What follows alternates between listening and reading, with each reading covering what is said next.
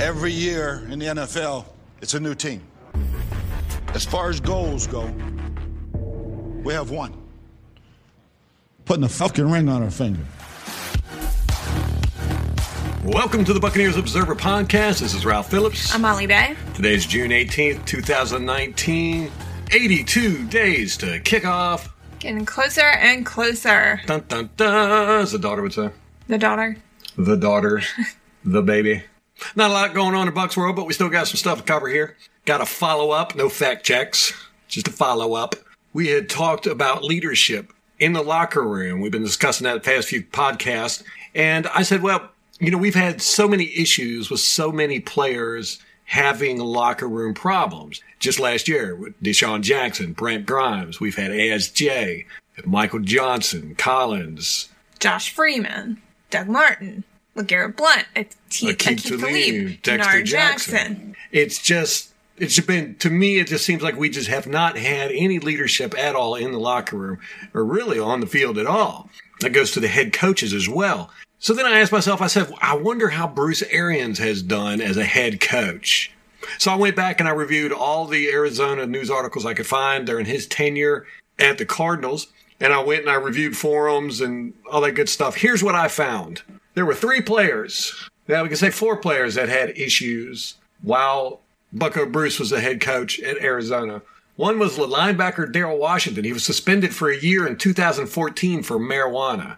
Now, Bruce Arians became coach in 2013. Daryl Washington was also suspended 4 games in 2013 for drugs. He was sentenced to 1-year probation in April 2014 to aggravated assault on his former girlfriend. But the incident happened on May 3rd, 2013, before Bruce Arians was head coach. Daryl Washington ended up not getting reinstated for 3 years because of failure to comply with reinstatement rules and the domestic violence issue. He was cut by the Cardinals on May 11, 2017, after he refused to take a pay cut. He has not played in the NFL since. He played 12 games for Bruce Arians in 2013. That's it. So wait, I'm confused about that timeline. BA comes in 2013. This guy had a domestic violence incident on May 3rd, 2013, so BA was there. BA was announced the head coach, but he had not met with players or, there was no team activities yet. By May? We just looked it up, and their OTAs weren't till the end of May, so that makes sense. So, domestic violence incident happened May 3rd, 2013. OTAs were shortly thereafter. And if I recall, the marijuana thing was right around the same time, or it happened, they found it when he was arrested for beating his girlfriend, whatever. I can't remember all the exact details. Okay. So then he got suspended for 4 games in 2013 for drugs. Played for BA in 2013. 2014, he gets sentenced to aggravated assault. For the incident that happened in May. The prior year. Okay, so they weren't going to take action on him until he was actually sentenced for something. At the same time, he gets suspended from the NFL for the whole year in 2014 and then never got reinstated. Correct. I do believe he was reinstated in 2018 or 2017, but the Cardinals cut him because he wouldn't take a pay cut, and nobody's picked him up since. Why wouldn't he take a pay cut? Well, because they wanted to pay him league minimum, I think. Yeah, that's what you take if you've been out for 3 years. True enough. He'll probably never see the field again. Right. Wide receiver Michael Floyd was arrested for a DUI, and he was cut 2 days later. The front office, they said they did not like how he handled it. He did not tell them about the arrest or show any remorse. So he got a DUI, cut. And it sounds like Darrell Washington, he got arrested and then still played. So it seems like maybe he handled it a little bit differently as far as the team goes. Just an assumption there, but... I can't remember what it was that happened with him and his girlfriend, but it wasn't a big deal. I remember that. Right. Those things tend to get blown up. Yeah, I want to say they ended up dropping all the charges. Gotcha. Eventually, some mess. I can't remember. Then there was running back Jonathan Dwyer. He was arrested for domestic violence in an incident that happened in July 2014. He signed with the Cardinals in March 2014. He played in 2 games for BA in 2014, then was deactivated and placed on the non-football injury list after the arrest. Charges were eventually dropped due to insufficient evidence. Dwyer has not played in the NFL since. Then there was wide receiver Marquise Bundy was arrested April 2017 at a nightclub for disorderly conduct and failure to obey police commands. Video footage shows he really did not do anything wrong. He just kind of aggravated the cops about his lost hat. He never played in a game for the Cardinals. He was a practice squad player, activated briefly, but then cut at the end of the 2017 season. Other than that, I couldn't find anything about players quitting on the team, about there being locker room disturbances of any kind. It seemed pretty up and up. Everybody seemed to be on the same page, and they had a very good team mentality from all the comments I've read from fans and other people. So it sounds like Arians runs a pretty tight ship. Like I said, two of the incidents happened right at 2013, and then they kind of carried on into 2014, but they were taken care of pretty quick. Brown got a DUI, cut immediately, and then Marquise Bundy, who was a practice squad player anyhow, he didn't really do anything. I mean, he got arrested for disorderly conduct and failure to obey police commands, but if you watch the video, I'm like, the guy, he was just aggravated because he couldn't find his hat in the bar, and the cops kept telling him, just drop it, and he wouldn't drop it, so they arrested him. Very, very silly. So anyhow, other than that, I mean, those are nothing. That's nothing over, a 6-year period? Right. And it seems like they were all handled pretty well. So I would have to say Bruce Arians knows how to have leadership and get his team to have good leaders. Speaking of leaders, with all our talk about leadership in the Buccaneers locker room or lack thereof, I wanted to find the makings of a good leader in football. And so I went through, and you and I kind of brainstormed a few different players that have reputations for being good leaders. And so I found some anecdotes about these players just to give everyone kind of an example of what a leader looks like, because honestly, I haven't seen one in the Buccaneers in a long time. For the decade. Right. Yes. So I'm like, well, what would that actually look like? Probably the best known current leader in the NFL is none other than Tom Brady. And the list is really long of anecdotes with him. He's been team captain since the aughts. So. Was Jameis Winston a team captain last year? No. Oh, Jameis Winston and McCoy, neither one of them were team captains. Correct. Man, I'll tell you what, I hope Jameis really steps it up to be a leader this year. Yeah, I agree with that. After their last Super Bowl victory against the Rams, I don't know if you remember, but right after the game and the confetti's falling and reporters just swarm him, he's just surrounded by reporters. It was a sea of reporters. Yeah, so much so that you couldn't even move. One of the tiny sideline reporters, she got trampled basically. Yeah, she had to have two guys were like holding her up. Yeah, they look like security. But he held off the media and he said, I'm not going to answer questions right now, or hold on a second. And he sought out his teammates, the owner, Robert Kraft, a few different people before he even talked to the media. Yes, and they were following him around in this big swarm, and he was like pushing people away. Yeah, and they were like, hey, move, so the other players could get in to go talk to him. Yeah, I really thought that was awesome that he did that.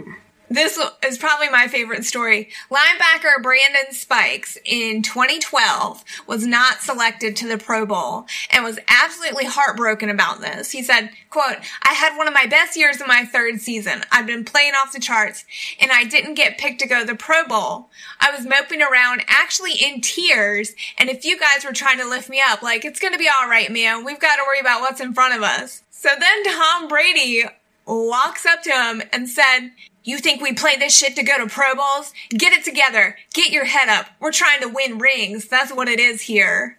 That's awesome, isn't it? Screw a Pro Bowl. And in fact, Brady has had 14 Pro Bowl invitations, but he rarely goes, in part because he's always in the Super Bowl. He's always in the Super Bowl, but also because he acknowledges that it's meaningless. That's one thing we'll get on the Gerald McCoy bash wagon here real quick. It bothered me that Gerald McCoy had as his profile picture in Twitter for almost 2 years. It was him in his Pro Bowl outfit. That was his profile picture. And you hear that when they talk about Gerald McCoy all the time. They always say, a 6-time Pro Bowler. Like, yeah, I don't care. I really, really don't care. It's a popularity contest. Doesn't mean nothing. If you're going to say that proves that a player is good, then you have to say the opposite, that if you don't go to the Pro Bowl, that means a player is bad. So therefore, Levante David is bad because he's never been to the Pro Bowl. That's the math I've figured out. It's solid reasoning. Yeah. So anyhow, I love that. Yeah, we're not playing this game to get individual accolades and go to the Pro Bowl. We're playing this game to win a ring together. That's right. I like that. And what was it? Brandon Spikes called him the Pharaoh. The Pharaoh. That's what he called Tom Brady. Hey, you know which Super Bowl ring is Tom Brady's favorite? What? The next one. Oh. That was his line. He's won 6. Tom Brady said that? Yes. When did he say that? I think in January after they won the last Super Bowl. That's awesome. He did an interview. And that's the type of mentality you got to have as a leader. And B.A. talks about that in his book, that he wants his quarterback to expect to throw a touchdown every time he goes out on the field. You got to have it. And look at Tom Brady. He's got 6 Super Bowls. More than enough. I mean, any other player in the NFL would like to have just 1. And here he has 6, and he's still thinking about the next one. Yes. And he's done it with multiple rosters. He's made everybody around him better. Exactly, yes. Next, we have a defensive player who is pretty popular in the league, and I wasn't sure what kind of leader he was. I'm talking about Von Miller with the Broncos. Supposedly, he's a quiet leader. He kind of leads by example. We've heard that before. But this is an anecdote that I thought was really interesting because we've kind of been in a similar predicament and didn't have anybody show up like this. So it's the 2018 season. It's October. The Broncos were 2-4. They're getting ready to match up against the Arizona Cardinals. Now, Arizona Cardinals were garbage at that point also. So it wasn't like they had this formidable foe that they had to get their minds right to beat. Right, but when you have a lack of leadership in the locker room, you lose those games that you should win. Exactly. And in order to pull this team up, Von Miller made a statement. And he said, we're going to kick their ass. And that was all that it took. It was a Thursday night football game. They beat the Cardinals 45-10. Now, again, not the best opponent, but they needed that win to salvage their season. They needed that someone to come up and say, come on. I mean, can you imagine what would have happened if they lost to the Cardinals on Thursday Night Football? Right. Would have been a mess. Done. So he said he was going to kick their. How did he perform? He had 4 tackles, 2 sacks, 2 forced fumbles, and he recovered one of those fumbles. Wow. The defense, who before this point in the season, 6 games in, they had only had 6 turnovers, had 5 in one game. There you go. So that's the way you do it. You don't talk. That's the way you do it. And then not back it up. You talk and then you back it up. Exactly. It's been a long time since we've had that. It certainly has. This next guy, not in the league anymore, but when you think of a leader in the NFL, he's probably the first one that comes up, and that's Peyton Manning. After he retired, they had a whole article about him with different anecdotes that were pretty funny. The first one is from Brandon Stokely, who was a receiver from 2003 to 2006 with Peyton, and actually he went to the Broncos with them later in 2012. But in his first year at Indianapolis, he goes in motion, runs a route, and Peyton gets pressure and has to throw it away. Well, Peyton said, I never sent you into motion. You messed up the play. Brandon's like, no, you did. So on the sideline, one of the coaches comes up to Brandon and benches him. Peyton got him benched for screwing up. Peyton denies it to this day, but Brandon Stokely is certain that Peyton was behind that. So there's that accountability. Clyde Christensen, this one was funny. When Peyton hosted Saturday Night Live, he shot their budget in 3 days. He kept everyone over. On the SNL staff kept them overtime all week, and they tried telling him, like, this is really expensive because they got to pay all the employees overtime and all this stuff. And he said, I don't care about your budget. I'm not going out here and embarrassing myself. We're going to work until we get this right. He's running the Saturday Night Live crew like a football team. They probably never asked him back. Yeah, so they probably never worked so hard in their life. This one's interesting too. Hunter Smith, the punter from 1999 to 2008, said that Peyton played through so many injuries and they kind of kept it under wraps and never got out of the building. He played through a shoulder injury at one point. He wanted to be on the field no matter what. So when his neck injury sidelined him, you knew that it was bad because if he could have fought through it, he wouldn't have. Got a soldier. Marcus Pollard, a tight end from 1995 to 2004 with the Colts, said Peyton told him right away, I'm not here to make friends, I'm here to win a championship. Boom. Boom. So when they actually go to the Super Bowl against the Bears immediately run back the opening kickoff. I remember that. I thought for sure the Bears were just going to stomp them. Was that Devin Hester? Devin Hester, yep. And Tony Dungy was in the Super Bowl, and, he just had a hard time getting teams through the playoffs, and I was thinking, oh, man, he's going to get embarrassed right here on national TV in the Super Bowl. By Lovie Smith. Well, Peyton was on the sideline telling everyone, we got him right where we want him. And didn't they end up winning? Yes. Yep. Yeah, that was the only play I think the Bears had that game. They just got beat down. They poked the bear at that point, I think. Peyton was just like, oh, no. This is not how this is going to go down. And Peyton had this reputation for being a worker, and he expected perfection from everybody. So practice, you had to be on your P's and Q's. If you weren't practicing properly, he was going to get in your face about it. He was always in the film room. He always wanted everyone else in the film room with him. Actually, Clyde Christensen, they were on an airplane one night, like on a red eye, and Clyde was asleep. And Peyton had it was after a game. It was like 1 a.m. Peyton had the flight attendant go up and wake up Clyde and have him come back to wherever Peyton was so that they could review the film. Well, Bucko Bruce talked about that in his book about Peyton Manning, how he was just a perfectionist and dedicated, and he couldn't dress himself. Right. And had to have his girlfriend order food for him. They actually talked about those incidents in that article. Did that? Yeah. Funny. Luke Kuechly. This one hits close to home. He is like that as well with film. He is in the film room all the time. He's another leads by example guy. But Ron Rivera caught him in the film room on Christmas Eve in 2015. Like, no one else was there. And Ron was like, you need to go home. Don't you have family or whatever? And he's like, oh, they're not getting here until tomorrow. So Ron was like, okay, I'm coming back in an hour. You better not still be here. And so Ron comes back an hour later, and he heard a door close as soon as he was coming down the hall. And he goes into the film room, and there was a little light still blinking, so he knew that Luke had just left. He timed it right. He probably heard Ron Rivera coming and was like, oh, crap. Yeah, exactly. Luke also restructured his contract in both 2018 and 2019 to create cap room. You always got to like that. Yeah. This is my last example. Richard Sherman. Legion of Boom. Legion of Boom. Back in his prime, in the 2014 NFC Championship game, he tipped away, I remember this, in the end zone, a pass thrown by Colin Kaepernick that was supposed to go to Michael Crabtree. He tipped it, linebacker Malcolm Smith intercepted the ball, and then it sealed the victory where they went to the Super Bowl and beat Denver. Yes, see, that's leadership. You make a play when you need it. Exactly. Big players make big plays in big games. That's right. I have a whole slew of other names, but... Yeah, well, we might do like a little series with that. I like hearing that stuff. I mean, when have you heard anything like that from Buccaneers? I don't know. I can't remember the last time I heard good leadership qualities from a Buccaneer player. We'll have to look that up. I just can't think of it. No, I can't either. We heard that Josh Freeman was a worker, and he was always in the film room. Yeah, and then later... We saw how that turned out. Yeah.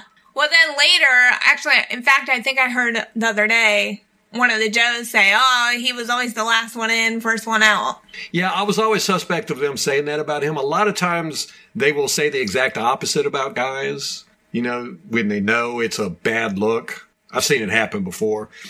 But yeah, just being in the film room to me is that's a part of it. But, you got to actually perform. And not that Josh Freeman didn't perform. He did for that 1 year. But you can't destroy the team, which he did, and he tried to destroy the team. He actively had him and his agent, talking crap about the front office, the coaching staff, and everything. That was just a mess. Exact opposite of leadership. And we've had so much of that on our team. Gosh, I can't believe Kellen Winslow would go in the locker room and on airplane trips with a blow-up sex doll or a mannequin sex doll, whatever it was they said. That's just insane to me. Ugh. While he was with the Buccaneers. Who lets that crap go on? I don't know. So anyhow, we don't have any leadership. Hopefully we're going to get some. I think Bucko Bruce is going to come in and demand the leadership. I liked in the OTAs when Winston was heard yelling at the guys in the huddle and he said, "Get over here," or "Shut up, this is my team," or something like that? Yeah, it's my huddle. My huddle, yeah. I like that. That's what you need. Discipline, accountability, blah, blah, blah. And I like it. Who else restructured? Was it Jennings? Who on our team? Didn't somebody? Bo Allen. Bo Allen. That's right. He took a pay cut. Took a pay cut to stay with the team. He didn't restructure. Yeah, and he could have gone right back to Philadelphia and got more money just like Vinny Curry did. Mike Evans restructured today. It was just a simple restructure, creating $3.2 million in 2019 cap space. He's still going to make $20 million cash, but he had previously restructured in March. But this one was solely for cap reasons, which is good.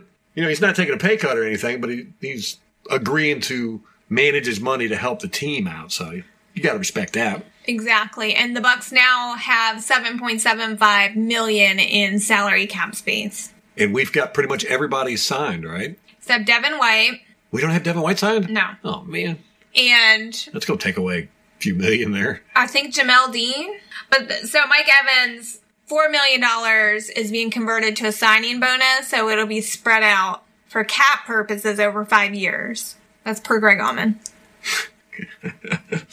So I'd like to see more leadership stuff coming from the Buccaneers. This Devin White guy, I think one of the reasons why they hired him or drafted him is because of his leadership abilities. Everybody said he's just immediately taken over the team. And if you see interviews with him and him talking, he's very mature for his age. He's not goofy. He's not out there talking all about Devin White. He does talk about his horses a bit, but generally only when he's asked. We'll see, though. Yeah, he reminds me of a more serious version of Jameis Winston. Like the country accent. No. Gonna ride my horse to the old town road. We just lost half of our listeners. I heard some kids out in the back singing that the other day. I'm talking like 6, 7-year-old kids. There's like 4 of them singing it. I think the Ndamukong Suh is going to bring some leadership. If you watch the video of him mic'd up, now, of course, these guys, when they know they're mic'd up, they're going to act different and all that, but Suh just doesn't seem to be that type of person. He just kind of seems to be, he doesn't put up a show for the media, if you ask me. And I think the way he was walking around and everybody was following him around, especially Colston. Like a puppy. And they were just asking him advice and everything. He seemed like he had no problem giving it, and he was going to do everything he could to help him out.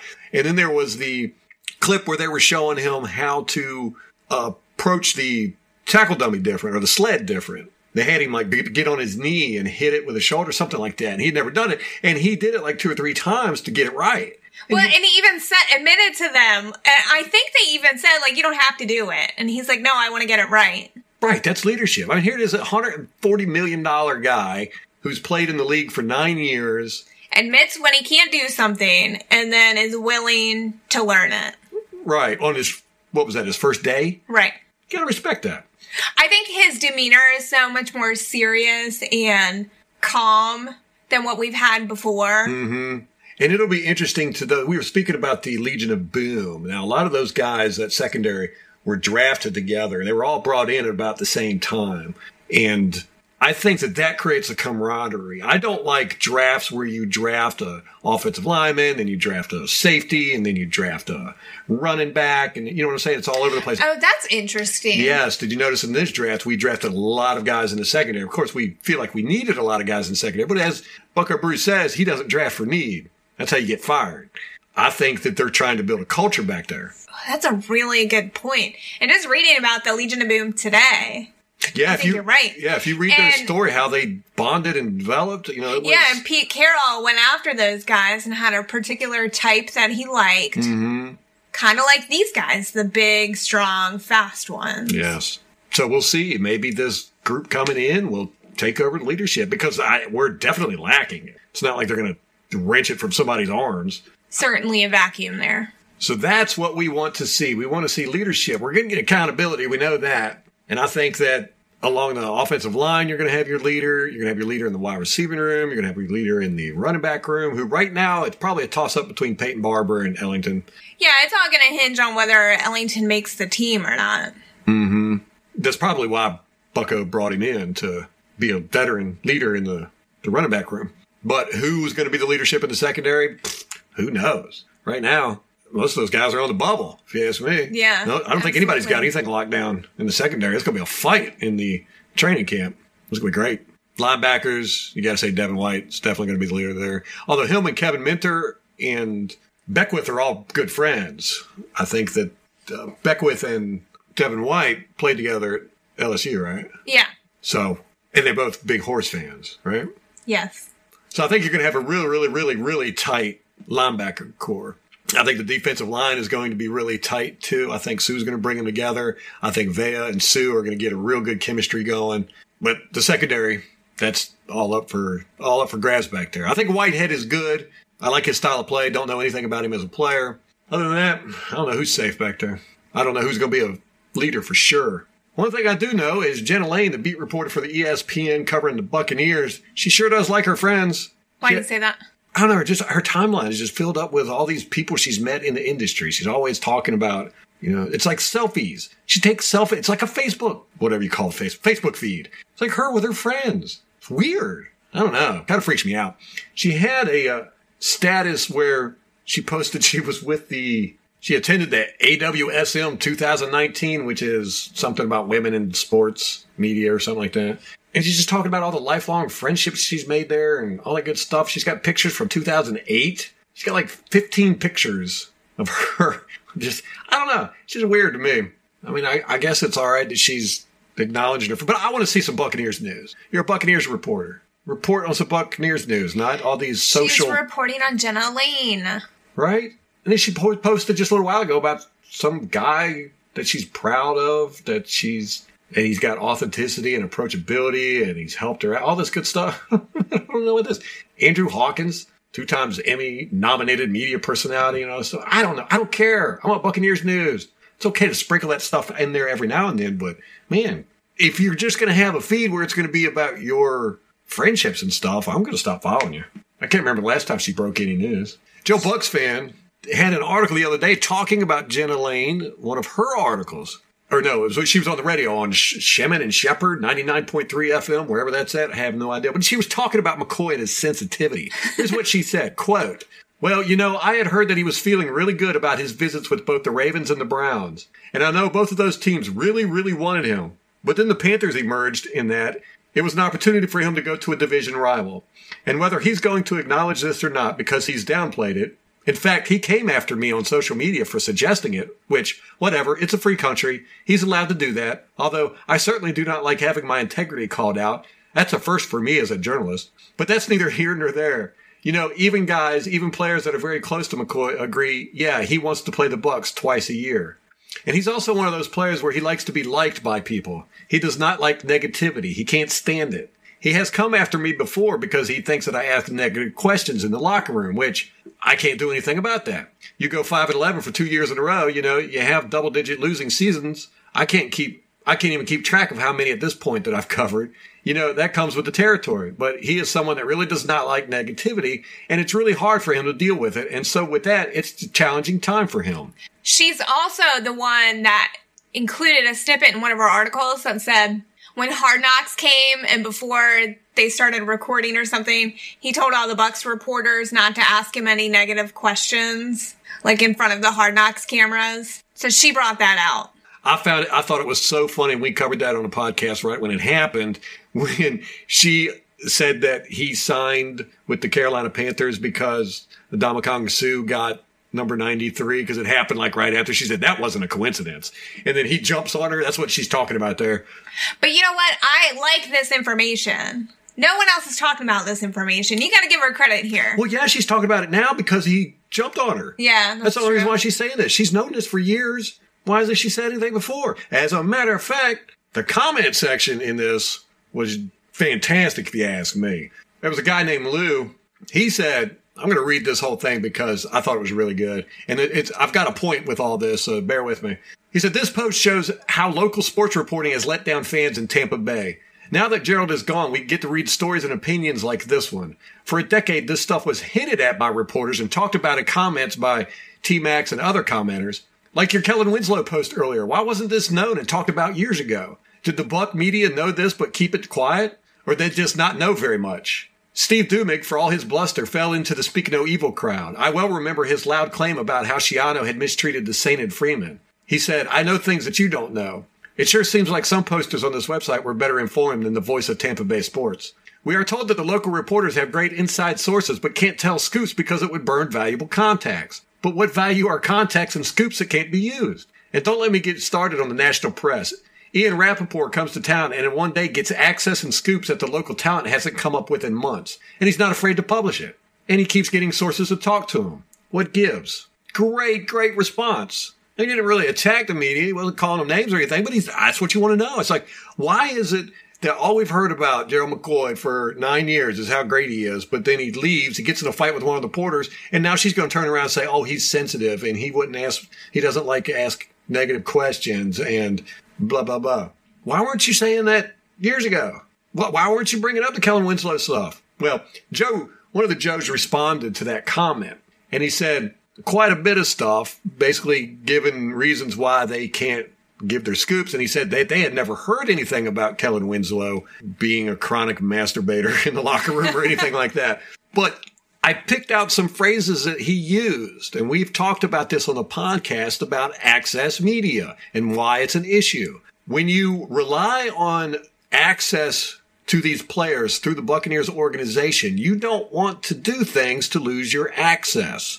So you're not going to give us the real story. You're going to give us just enough that you think is okay with the Buccaneers organization because you don't want to piss them off and have them snatch your access. They use that as leverage, the organization. They have that leverage over the media. Right. And we don't know if they actually use it as leverage, but these guys are definitely scared of losing their access.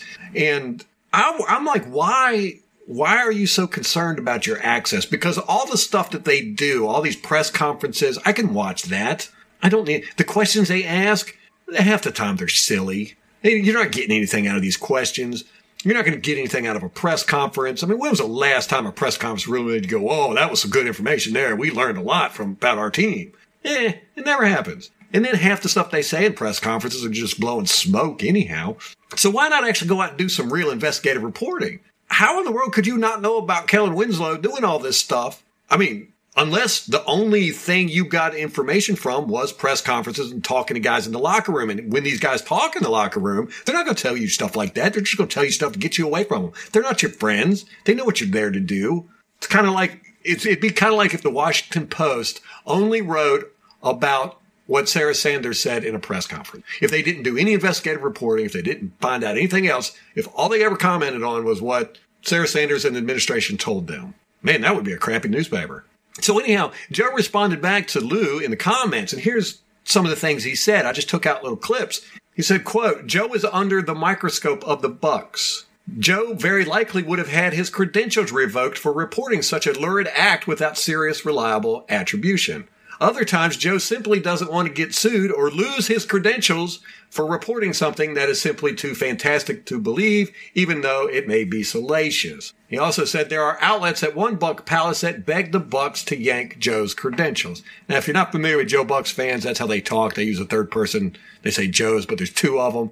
Steve Idsbitz and Lita Camper. And they just call themselves the Joes, which I think it's funny, I think, but a lot of people don't like it. So anyhow, as you can hear from his response, what they're worried about is having their access taken away. For some reason, they think if they don't have access to the locker room, they're not real reporters, I guess. Because I swear, that's where all these people are getting all their information from. And I think that's one of the reasons why all the reporters are so upset about McCoy being gone, because I think McCoy was their biggest accessible person in the locker room. He was always talking to them and giving them stuff. He probably was calling them on their cell phones and giving them information. Obviously, he wasn't giving them information that was good, like Kellen Winslow or what happened in 2011 on that plane trip to London. It was probably Kellen. You know, you said that last time, and I got to thinking that's probably it.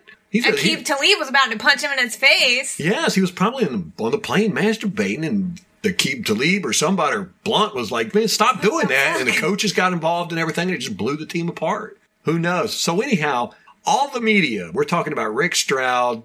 I'm even going to throw Greg Allman in there, Joe Bucs fan, Pewter Report, Mike Cook, Scott Reynolds, all those guys. They're access media. They depend on the Buccaneers to give them credentials to get in the locker room. So they're not going to tell us stuff that the Buccaneers don't want you to know.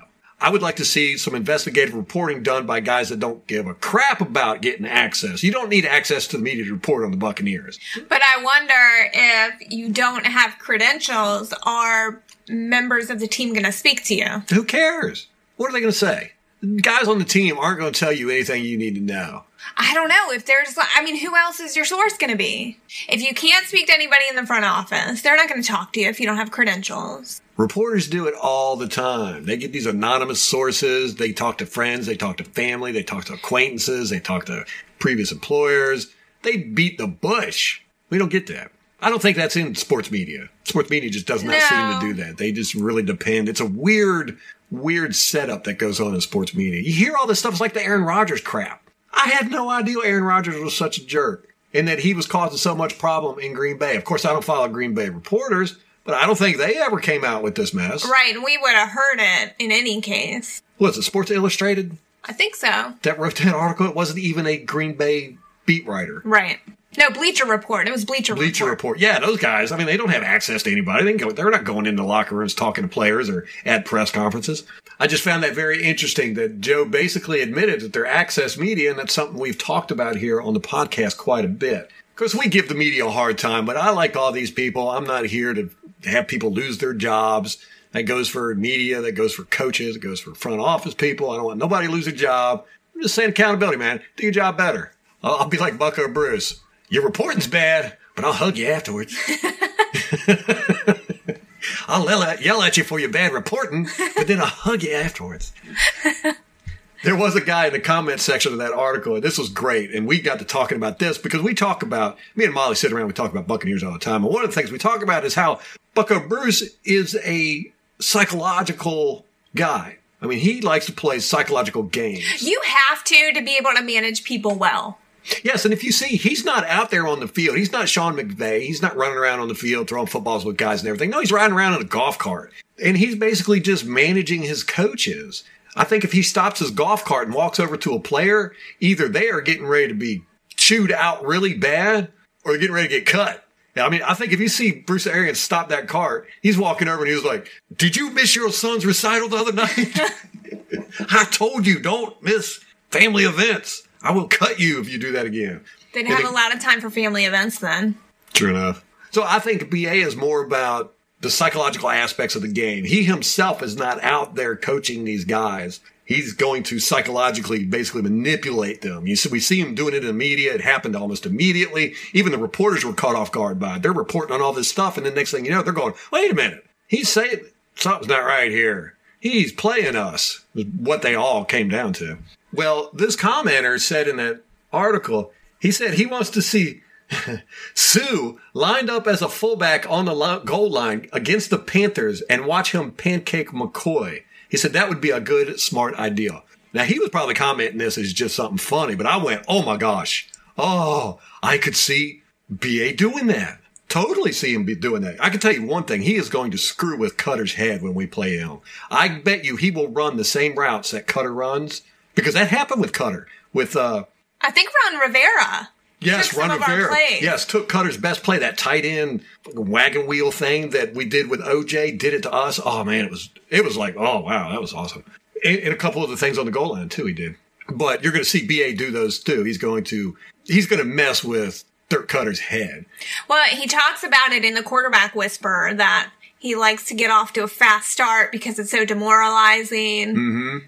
For defenses and teams. And he talks about it with his own quarterbacks too. The mental state. The mental state to him is one of the most important things, if not the most important thing. And he says that about the team too. He says the difference between good and elite is razor thin. And he believes that razor thin difference is confidence. So that's why you hear him talking up Rojo and Peyton Barber and all these guys that you're like, what? Because he wants these guys to have confidence to go out there and play it in the elite level. We've talked about this as things that could tear this team up this year, and one of them was getting beat by the Panthers in week 2 and Gerald McCoy having a good game. But what could really solidify that, this is exact opposite, is if we smack the Panthers down and beat McCoy with Sue.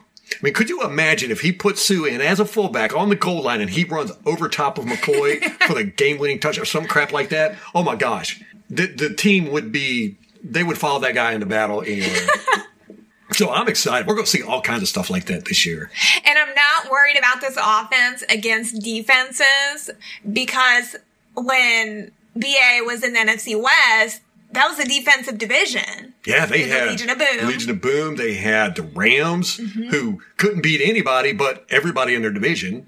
I mean, they went, I think, 8-8 one year, and all 8 of their games were from their division. Right. They went undefeated, I think, almost 2 years in their division. Right. And then San Francisco, who made it to the NFC Championship in 2014 against the Seahawks. Yeah, was that back when they had that monstrous defense with And they had Kaepernick. Yeah, so, yeah, I'm not worried about our offense at all this year. No.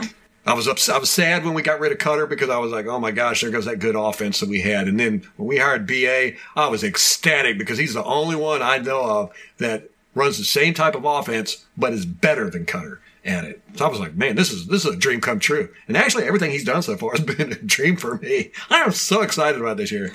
Oh, one more thing about McCoy. Did you see he got the snow cone truck at the Panthers practice? I said he must own stock in the ice industry. The ice industry. That's funny. You want to see a good movie, speaking of ice industry, was Sylvester Stallone's first movie. It's called Paradise Alley. He plays the brother of this really big guy who carries ice. This is back in the days when refrigerators, you had to get blocks of ice to put in the refrigerator. There was no, I'm not even sure if there was electricity. I know they were driving around in cars, so it must have been electricity. I don't remember. Anyhow, refrigerators weren't running on Freon and all that good stuff they are nowadays. It was basically just a box. It was an ice box. So this guy, he was a huge dude, and he carried these big blocks of ice up steps to people's houses, and that was his thing. And Sylvester Stallone was his brother, and then he got him into wrestling. A great movie, really good. It was actually a precursor to Rocky. It was kind of the same thing, same plot line and feel and all that good stuff, but it was a really good movie. So that was the first movie where he got typecasted. Adrian! He's got a very small range. Josh McCown announced his retirement after 317 years. The Onion Sports Network reported he signed one-day contracts with the Bears, the Browns, the Bucks, the Jets, all the teams he had played with, so he could retire. It was a long list.